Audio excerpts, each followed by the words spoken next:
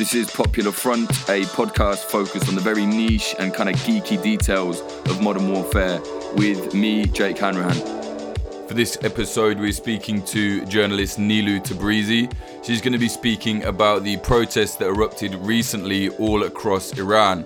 Now, they started when the government put the fuel prices up massively, but that wasn't really why everybody was so angry and why they were protesting. That was kind of the straw that broke the camel's back. Over 200 people have been killed and the protests so far have been crushed. The internet was cut off for 10 days as well. So Nilu is going to explain to us what happened in that time and tell us what she's seen since the internet came back on and a lot of evidence came flooding out to journalists. Please do consider supporting us on the Patreon for bonus episodes at patreon.com/popularfront. All right, so I guess maybe let's go back to the start. How did these protests kind of break out across Iran? I know it's not spontaneous as some people think, and it's because of the fuel thing. I know it's been mounting, but what was the straw that, broke the camel's back, I guess? It really was the fuel announcement, and it was because the government announced it so abruptly. So on midnight on Friday, so after a Thursday parliament session, after most Iranians had gone to bed, Rouhani's government announced an abrupt decision to cut fuel subsidies. And what it was supposed to do was to increase cash handouts to the poor. But this move also just sent gasoline prices skyrocketing by 50%. And so this protest really was a response from poor Iranians who've already been impacted by inflation and shrinking budgets for the past year. And the government stood firm behind its move. It said, we're trying to go from fuel subsidies to cash handouts. The supreme leader stood firm behind this move, but people were incensed. And so within 72 hours of the announcement, Iranians spilled into the streets in cities across the country, towns across the country. They did things like, shutting down major highways in places in the south of Iran, for example, that are like important port towns or important petrochemical producing areas. And then the protest shifted. So it went from being about fuel, and then you could see some videos coming out of the country where people were calling for, an end to the Islamic Republic, chanting death to Khamenei in different demonstrations across the country. So that's really what sparked it. And the protests went strong for a few days, and then the government response was quite swift.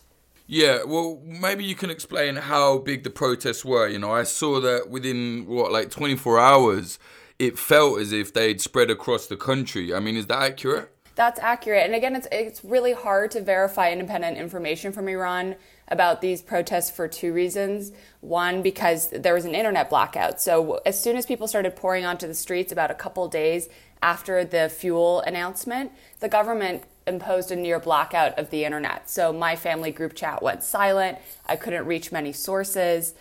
So you have that. And then on the other side, you have a lot of politically motivated dissident groups that were pushing their own information because they want to take credit for the protests and call for an end to the regime. So you have this kind of thing happening on both sides, making it really hard for us to know exactly the size or the number of casualties. But yeah, it spread across the country. It was in, the country's south and in Arab minority areas. It was in Shiraz, Esfahan, Tehran, in the north. It was really nationwide. Right, and what was the response from the regime? So, based on what we're seeing right now, it was pretty swift. It was quite violent, and so there were right now. I think Amnesty International is saying the death toll is about 208. So it was a pretty violent crackdown on the regime's part. And again, it's hard to verify these casualty numbers, but that's a lot. I mean, if we're thinking about it in context, in the 2009 protests in Tehran about Ahmadinejad's re-election, I think it was something like 70 or so people were killed in a span of 10, 11 months. So 208 people being killed in a few days of unrest is a huge number. And this is what right now people are characterizing as the deadliest protests in the Islamic Republic's 40-year history. Wow, okay, I didn't know that. And how are they killing them? Just like live fire or what? Yes, so we're getting reports of live fire. In some videos that we've seen, you're seeing kind of snipers on roofs. And again, it's really hard to verify this video, and we can get into that, but it is live fire. That's what we're hearing. Right, yeah, maybe you can talk about that, like your job is quite difficult right now. Like you say, you're having to verify things. I think the internet was shut down as well, right? Like how are you working out what's real and what isn't? So a little bit about the internet blackout. So again, within a couple days, the government imposed a near total internet blackout. This is not uncommon. The internet has been shut down for periods during unrest. This internet blackout lasted 10 days, so it was quite frankly suffocating.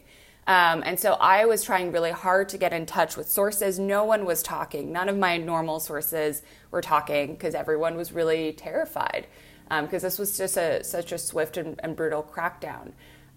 So that was happening. And then as well, this blackout lasted for 10 days this time around, which is, again, unusual in this kind of in the context of protests in the Islamic Republic.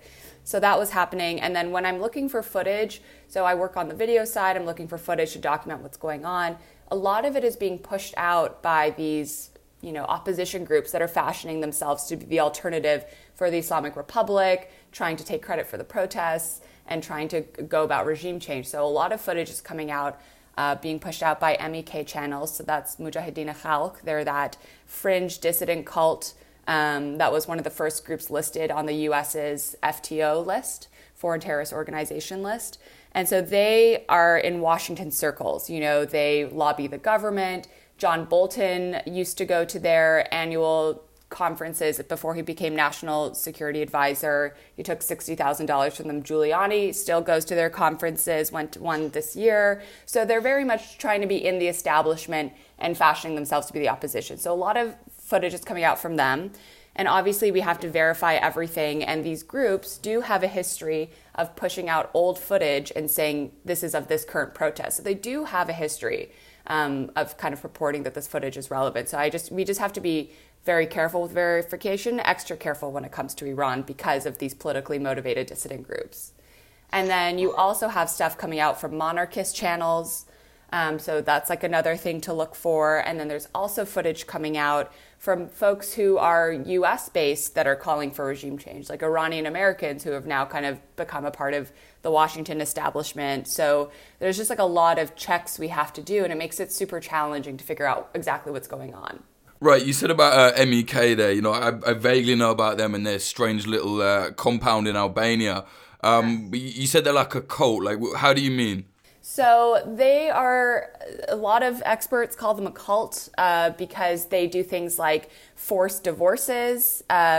You have to take vows of celibacy. If you have sexual thoughts, you have to write them down in this diary and perhaps present them. All these stories come out of how this group functions in their compound.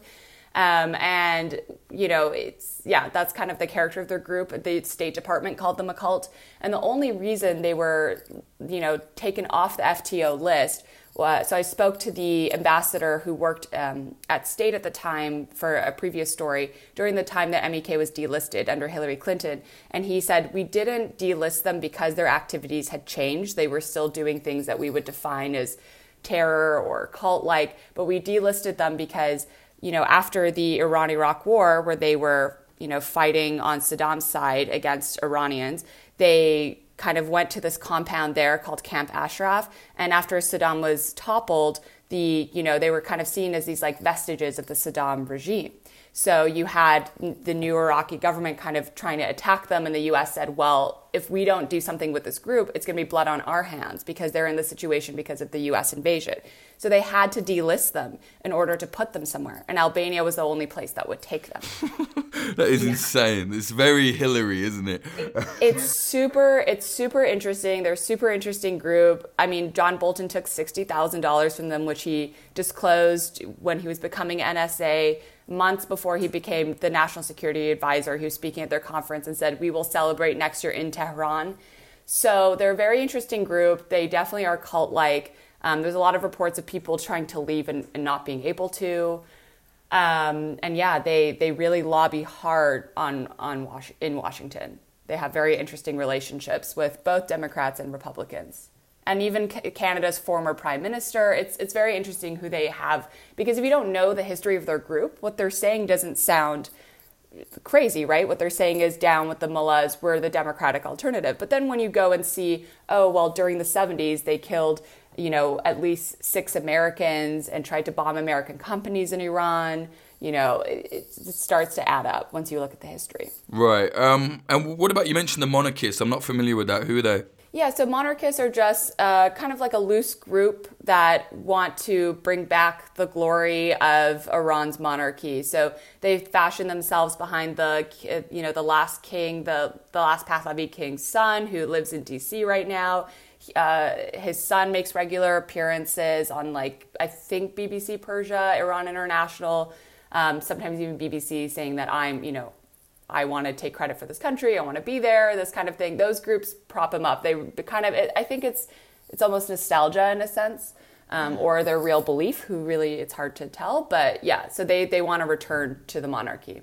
Right, so are there any groups then, other than fucking Bolton with his war hard on, or these weird monarchists, are there any groups that are genuinely no, we do want a democratic Iran? Because I know the protesters are saying, down with the dictator, but is there anyone that can really step in their place without it being some weird, CIA coup thing?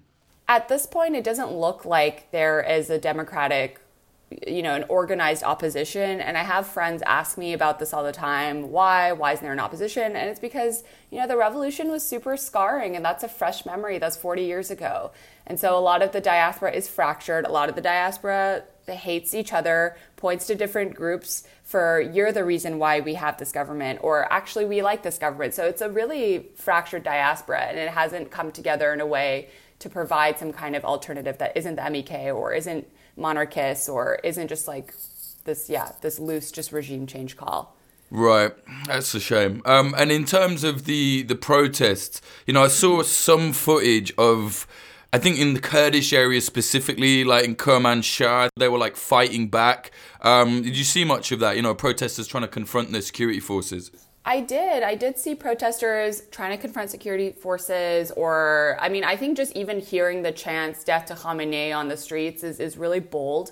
And just kind of hearing that kind of opposition has been really interesting. And it's not just protesters. We've had members of parliament in Iran that are starting to say really interesting things. And again, keep in mind, there's a parliamentary election coming in February. So whether or not they're playing to that, who knows? But there was this MP named Parvaneh Salashuri in Tehran that this week stood up in parliament and said the Islamic Republic is now a dictatorship in every sector of power, a complete and raging dictatorship. You said that in Iran? She said that in Iran. She's a reformist politician. She represents Tehran. And it's really interesting. How dangerous is that for her to say? I didn't realize that. Well, I just thought you just can't say that. You'll go to jail like Turkey or something. How dangerous is that for her? It honestly depends. With Iran, what's interesting is you don't really know when you've crossed the line sometimes and when you might get in trouble for saying something. So you have to think about the Iranian government's calculus. Are they going to go after a government MP who's on the record saying things in parliament that is her opinion and respecting and kind of representing her voters? I don't know, because there's so much international attention and they're not going to say that. Are they instead going to go after journalists? Are they instead going to go after protesters? Because Iranian society is a little bit more open than we think, but we don't know where the line is when it comes to how the government's going to respond when people test that. But I talked to journalists, some of my friends who are reporters in the country, and they say things like, we can't report, we can't do anything. And there's some Iranians who are Iranian journalists who've tweeted about, I'm trying to file this story, my editor's not taking it, I can't talk about what happened in X city. So there's suppression happening for reporters for sure, but it's been interesting to see how members of parliament are kind of standing up. Right. And what was the Iranian response? Obviously, they would have said something about the protests on TV. I imagine it was, completely partisan to the government. But what did they say about the protesters? It's interesting. I've been watching a little bit of Iranian state TV to see what the response has been, and it's kind of shifted. They've started, in one instance, they said, they looked at one town where there was a lot of unrest, and they said, everything's fine here. And then they put out another news package that started with this music, that was this dark, spooky music, and they were showing pictures of the protests, and they were showing like BBC Persia's news packages, Iran International's news packages, these international media reporting on Iran. And they're saying, like, this is what they're saying is happening, but we're bringing you the real story. And then they say that, people who are protesting here, they're external groups, they're terrorists, they're not even of the local population. And so that's a line sometimes they've gone with. Other times they're saying, like, you're destroying property. But it's interesting to see how they've been crafting their message. And I suspect what the U.S. has been saying about the protests is going to be pretty damaging for Iranian protesters as well. In what way? So Trump has come out to say, like, we support and stand by protesters. Brian Hook last week gave a press conference about Iran, and he said, people were asking him about the internet blackout, and he said, shortly after I came into this role, we worked to get tools into the hands of Iranian people that would allow them to communicate with each other, and despite of regime efforts to shut that down. That's obviously super damaging because Iran likes to, that's kind of their thing is, these protests are being caused by outside forces. So when you have the U.S. saying, hey, we're giving them tools to communicate, that helps the Iranian government in their case to discredit genuine protesters. And it makes it really dangerous for genuine protesters. Right. Yeah, that really adds to that kind of, you get these normally like white anti-imperialist types are like, it's a regime, it's a CIA coup. But when they're coming out like that, it really doesn't help. No, it hurts them. It's pretty dangerous. So you have that. And then you have also on the U.S. side, they're not being super clear on their methodology, where they're getting their numbers for protests. So, Brian Hook said, up to 1,000 people in Iran could have been killed in these protests. And that's a pretty big number. And so, again, it's hard to verify, but the U.S. is pushing out like the top of the top number. So you kind of have this interesting thing playing where both Iran and the U.S. are looking at these protests and trying to craft a story or push a certain part of the story. Where still, as of 10 days ago, the death toll by Amnesty International, which is what a lot of people are relying on, is at 208. That, again, that's hard to verify too, but yeah. Right. Like we said at the start, the fuel tax was the straw that broke the back, as it were. But maybe you can explain a little bit about the background behind that as well. I understand there's been unrest for quite a while. I think this is like the second protest this year. I mean, not as big, but, what's been going on in Iran? Being in Iran right now, if you are a poorer Iranian or they're really if you're a part of the shrinking middle class, it's been extremely difficult. I mean, since the U.S. has put its kind of what it calls its maximum pressure campaign, which the U.S. says, hey, if we sanction Iran enough and we cripple them enough, like maybe they'll come and talk. And Iranians don't see it that way, obviously. And so they've made it impossible to do any business with Iran. They've virtually halted all of Iran's oil exports, and they've made it extremely difficult to get medicine into Iran, actually, which has been what they say, medicine is a humanitarian good, we allow it in. But I did a story where I talked to pharmaceutical importers, where I talked to folks who have chronic diseases, and people haven't been able to find the medicine they need. And you can't just produce, if you have MS and you've been on this treatment for a while, you can't just all of a sudden become a domestic producer and change your drugs. That does not work. There's been a huge number of folks who haven't been able to get chemo treatment in Iran. So I know stories of people covertly bringing in chemo drugs that you're not supposed to, but what else are you supposed to do? I've heard stories of people getting anesthesia that's kind of black market anesthesia, that they wake up from their surgery and they're off, or they don't wake up from their surgery. And, and not having medicine being readily available only emboldens the black market there, right? So you've just had this immense pressure on Iran. People, just inflation has been crazy. Any kind of purchasing power you've had is down. The price of meat is super expensive. I think I read somewhere that it's something like 10 euros a pound or something crazy like that. Like, it's just, things get more expensive every day. And, you go on there's this website, it's called Divar, which is like Craigslist. And you go on it and you see what Iranians are selling. And you can see they're saying, I'm selling this for muhajirat, for immigration. People are selling family grave plots so they can try to leave the country because the money they had in the bank 6 months, even a month ago, is just like the value is plummeting to a point they can't do anything and leave with it. So they're trying to sell everything they can. That's the case for a lot of people. So it's just this immense pressure on people, especially young Iranians. I've spoke to journalists who said, I can't work. I've been able to work in the past year. I'm unemployed. I have like this kind of education. I was educated in the US. I can't do anything. I'm stuck in this limbo. So there's been a lot of pressure for Iranians. And so while this fuel tax sparked it, we know in these protests, it's been about something bigger. So it's been extremely difficult with U.S. pressure on Iran's economy. That, it's obviously there's issues of corruption in the Iranian economy, but the sanctions have been absolutely crippling. Well, yeah, I was just about to ask that. How much of that is because of the sanctions and how much is just, the regime just fucking about, basically, not doing things right? I've been talking to, experts who look at Iran's economy and are, people that I interview for stories about sanctions. And they do say overwhelmingly it's been on the U.S., how the U.S. has chosen to apply its sanctions regime. Because there's a couple ways you could do sanctions, right? You can look at the case of Venezuela, where the U.S. says, okay, we're going to sanction this, and this top person. Cool. These are the bad actors. We don't want to sanction the people. So you can do that. But with Iran, they're sanctioning everything.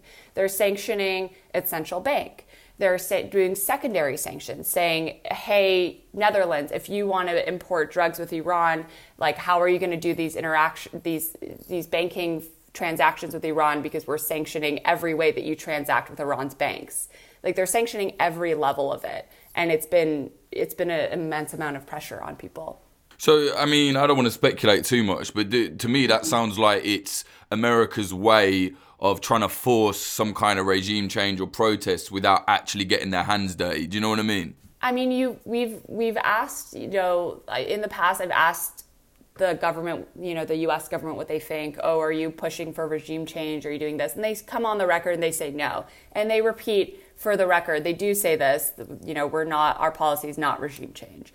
Again, their policy is we want to cripple Iran, put maximum pressure to bring them to the bargaining table. And Iranians see this as super disingenuous. They say, we already made a deal with you. And like under the tenets that you couldn't even stick to the original deal. In what world do we trust you to actually work with us?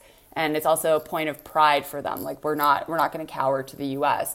And the U.S. is doing this. They're not doing this with the public support of other countries. Like this has been the U.S. pushing sanctions. Europe is still somewhat trying to work with Iran in the framework of the nuclear deal.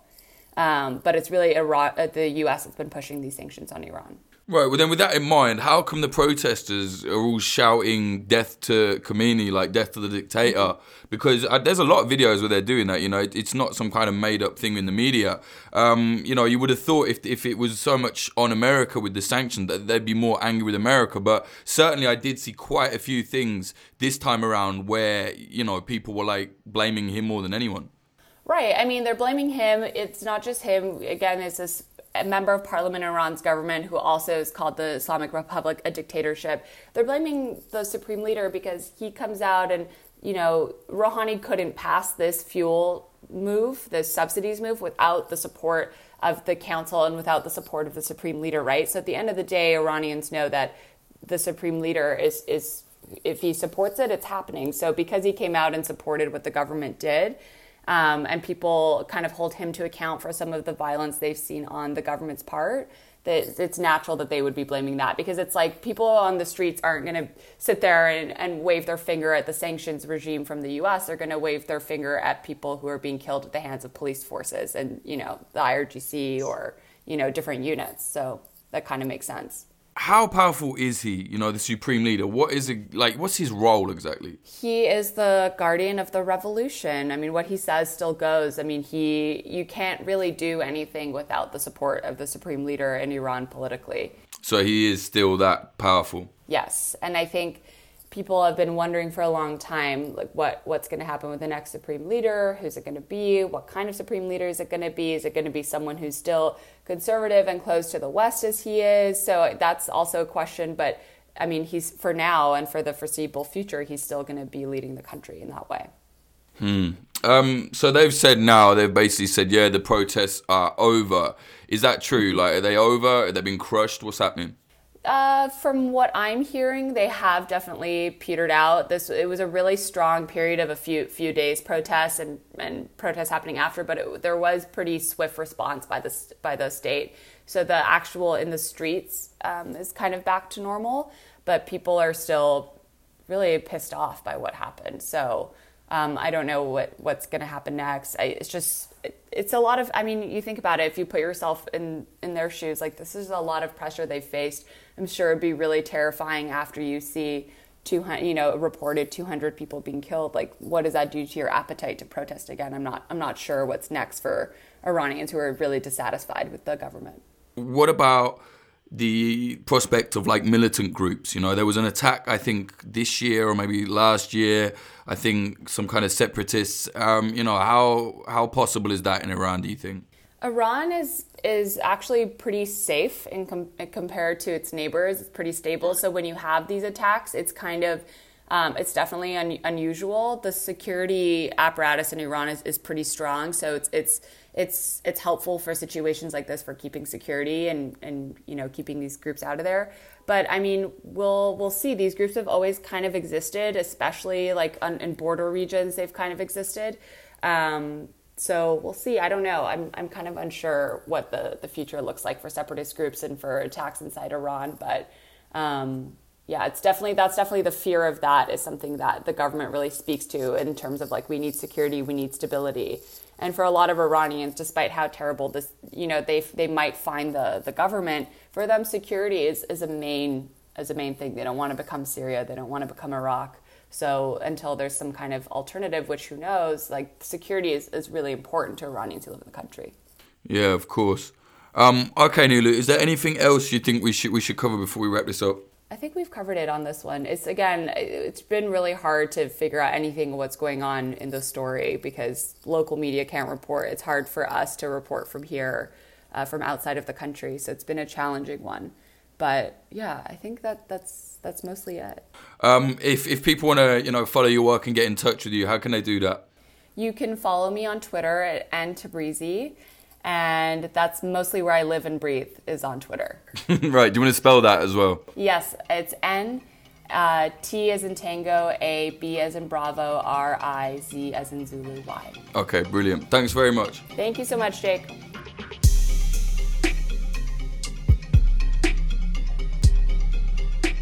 That was Nilu Tabrizi speaking about the brutal crackdown on the Iran protesters. If you like what we're doing here at Popular Front, keeping everybody informed about, the niche details of modern war and underreported conflicts, please do consider supporting us on the Patreon. Go to patreon.com/popularfront for bonus episodes, narrated articles, all sorts of bonus content. You get all of our video stuff before anybody else. You can get access to the Discord, which is turning into this massive hub of research. Yeah, I think, there's definitely value for money there, and it supports us and helps us keep going without any proper corporate backing, because this is all 100% grassroots independent. Another way to support us and look cool in the process is buy our merchandise, and it's not any tit-for-tat bollocks like Teespring or any of that shite. It's proper. We have a champion windbreaker jacket right now, the away day, t-shirts, hoodies, all good quality, all sorts of stuff at www.popularfront.shop. Go there, everything is fairly priced, ships worldwide. It's all good stuff. Please do remember to subscribe and hit the bell on YouTube. We do documentaries as well. YouTube.com/popularfront. The second part of our Hong Kong protest documentary is now up on the YouTube, so go and watch that there. The third part will be out in about a week, maybe more, but that will be the third and final part. Again, sorry it took so long to get all that out, but it's kind of just me really doing this. So in future I will definitely be hiring a editor. I can edit, it's alright, but it just takes me too long with everything else. Also follow us on the instagram.com/popular.front, or follow the backup Instagram.com/popularfront.co. We have a backup because we keep getting banned. We got banned 3 times in the last 2 months, and last week we got banned twice in 1 week. Every time Instagram comes back and says, oh, sorry, you were deleted by mistake. There's no safeguard really to stop it, because we've applied for verification and they deny it. They say you don't have enough followers. We have nearly 30,000 followers on the Instagram, and there are many accounts with less than 1,000 followers that are verified. So, it's bullshit. Basically, you have to have a kind of corporate media backing you to get the verification, or play ball and be like an influencer and put pop culture shit out there. They don't really want to verify, grassroots independent conflict journalism that's kind of taking the piss out of mainstream media quite a lot. It's understandable in a way, I guess. Like zombie scum of like Zuckerberg, you can understand why he runs his business that way, but whatever. But yeah, Instagram.com/popular.front. We put stuff on there that you just won't see anywhere else, just like all random shit, like updates with news, all the merchandise designs go up there. Yeah, it's a good community on there as well. Like, we actually have probably the worst comment section on the whole of Instagram, but it is at the same time it's kind of a like good community on there. It's hard to explain. Also, this episode was sponsored by thedefensepost.com, defense with an S. Check them out. Been sponsoring us from the start. They do articles regularly about the world in conflict. Definitely check them out. Really good team. Thank you to the following Patreons for making all of this possible. They are Adam Bergsnyder, Axel Iverson, Azad, Brian McLaughlin, Chad Walker, Christopher Martin, Craig Miller, Dan Dunham, Daniel Shearer, Diana Gorvanek, Eloise Larson, Emiliano, Emily Molly, Fletcher Tate, Frank Austin, Jack Mayhoff, James from the Discord, Joanne Stocker, Joel Tambusi, Josh, Juan Hernandez, Kay Hardy Roberts, Lawrence Abrahams, LH, Lika Madik, Moody Al Rashid, Noah, Ari from the Discord, Patrick Bronte, Peter McCormack from What Bitcoin Did, Q-Ball, Russia Al-Akidi, Rohan Abare, Rubicon, Ryan Sandercock, S. If you want, a name, please do put it on there. Otherwise, S is fine. Scartoon Music, Sebastian from the Discord, Sentry, Surushe Hawazi, Stephen Davila, STV, Tom Lochrin, Tony Bin, Vida Provost, and Zachary Hinch. Thank you very much. The Patreon's doing well now. It's at the point where I can do mostly, I'd say 90% full time on Popular Front, which is just brilliant. You know what I mean? It's really, in 2 years nearly, we've got to this point. So I think that's excellent. Thank you very much to everybody supporting.